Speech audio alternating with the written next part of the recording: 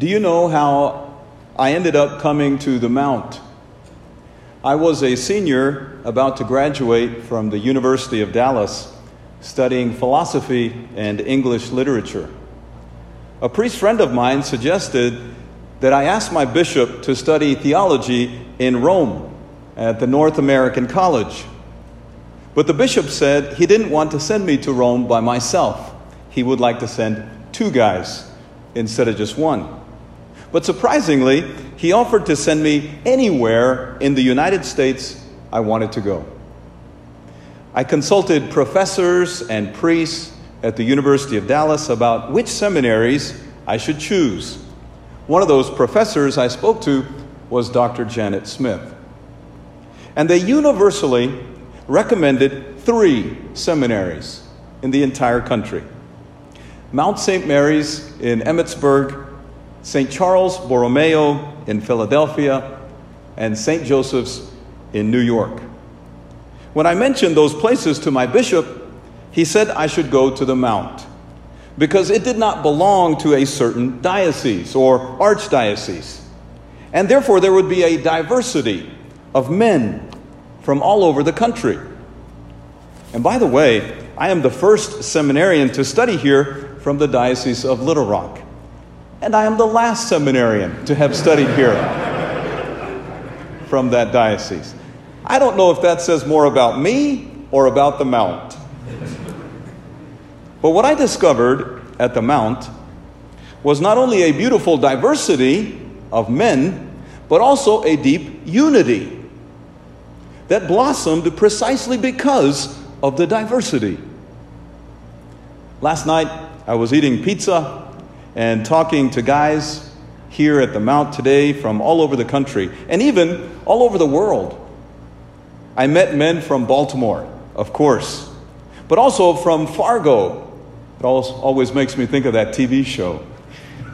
Trenton, Peoria. One guy from Colorado Springs who was also in the military archdiocese. From Hartford, from Norwich, from Burlington, from Ogdensburg, from Lincoln. One guy I met from Harrisburg who asked if my retreat talks were ready yet.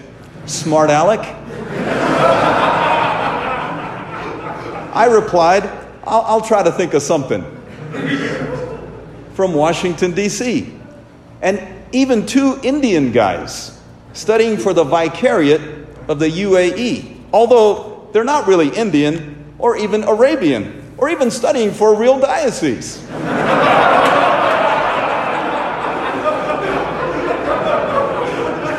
Who let those guys in here? One of the real strengths of the Mount, as my bishop astutely noticed, is our diversity that creates a real bond of brotherhood. Because there is no dominant diocese, everyone is welcome. Everyone is, in a sense, equal. Even some strange seminarian from Little Rock can find a home here. In the gospel today, Jesus calls his first apostles fishermen from Galilee, Simon and Andrew, James and John. But not all the apostles would be fishermen or even from Galilee. One would be a tax collector. Another would be a zealot. Another, a skeptic named Nathaniel. Another would be a doubter named Thomas. James the Less would eventually become the first bishop of Jerusalem. Both Bartholomew and Thomas would evangelize India. And the youngest of the apostles would lean on the breast of Jesus at the Last Supper and would write the most sublime texts of the New Testament. In other words, our Lord called a very diverse group of men to be his apostles. And their very diversity forged a deep unity among them. Indeed, they are called the College of Apostles to denote that closeness. The original band of brothers. In that sense, they were a lot like the seminarians of the Mount. because there was no dominant group among them. All were welcome. All accepted. All gave their gifts for the good of the church. If Jesus were to start a seminary today, it would be called Mount St. Mary's. You know, another big blessing of the rich diversity of the Mount is how much you learn from each other, as well as from your priests and your professors. Have you noticed this? You form one another. Let me tell you about some of the classmates that I had from 1991 to 1996 and how they formed me while I was here at the Mount. One guy was from Arlington, Virginia. His name was Father Ron Escalante. He had developed a knack for knowing and remembering people's names. And he tried to teach me, but I could never remember the process. If you are from Arlington and you've met Father Escalante, I bet he remembers your name. Father Larry Neese was from Atlanta. He was a huge pro-life advocate. He would gather several seminarians together every Saturday morning, and we would drive to nearby towns and pray the rosary in front of the abortion clinic.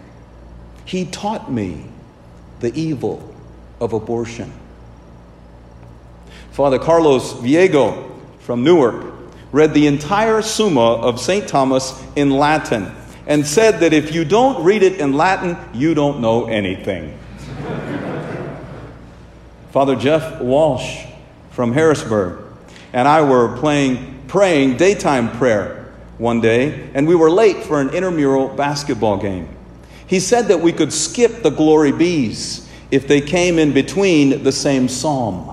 I wasn't so sure that was right, but he became a bishop, so I guess he was right. In so many ways, I feel a deep bond with the men of the Mount, precisely because our diversity forged a profound unity, not unlike the Apostolic College. Brothers, I hope you learn a lot from each other, and I hope you teach each other a lot. But most especially, I hope you learn and teach the things that last, the things that matter in the end. Praised be Jesus Christ.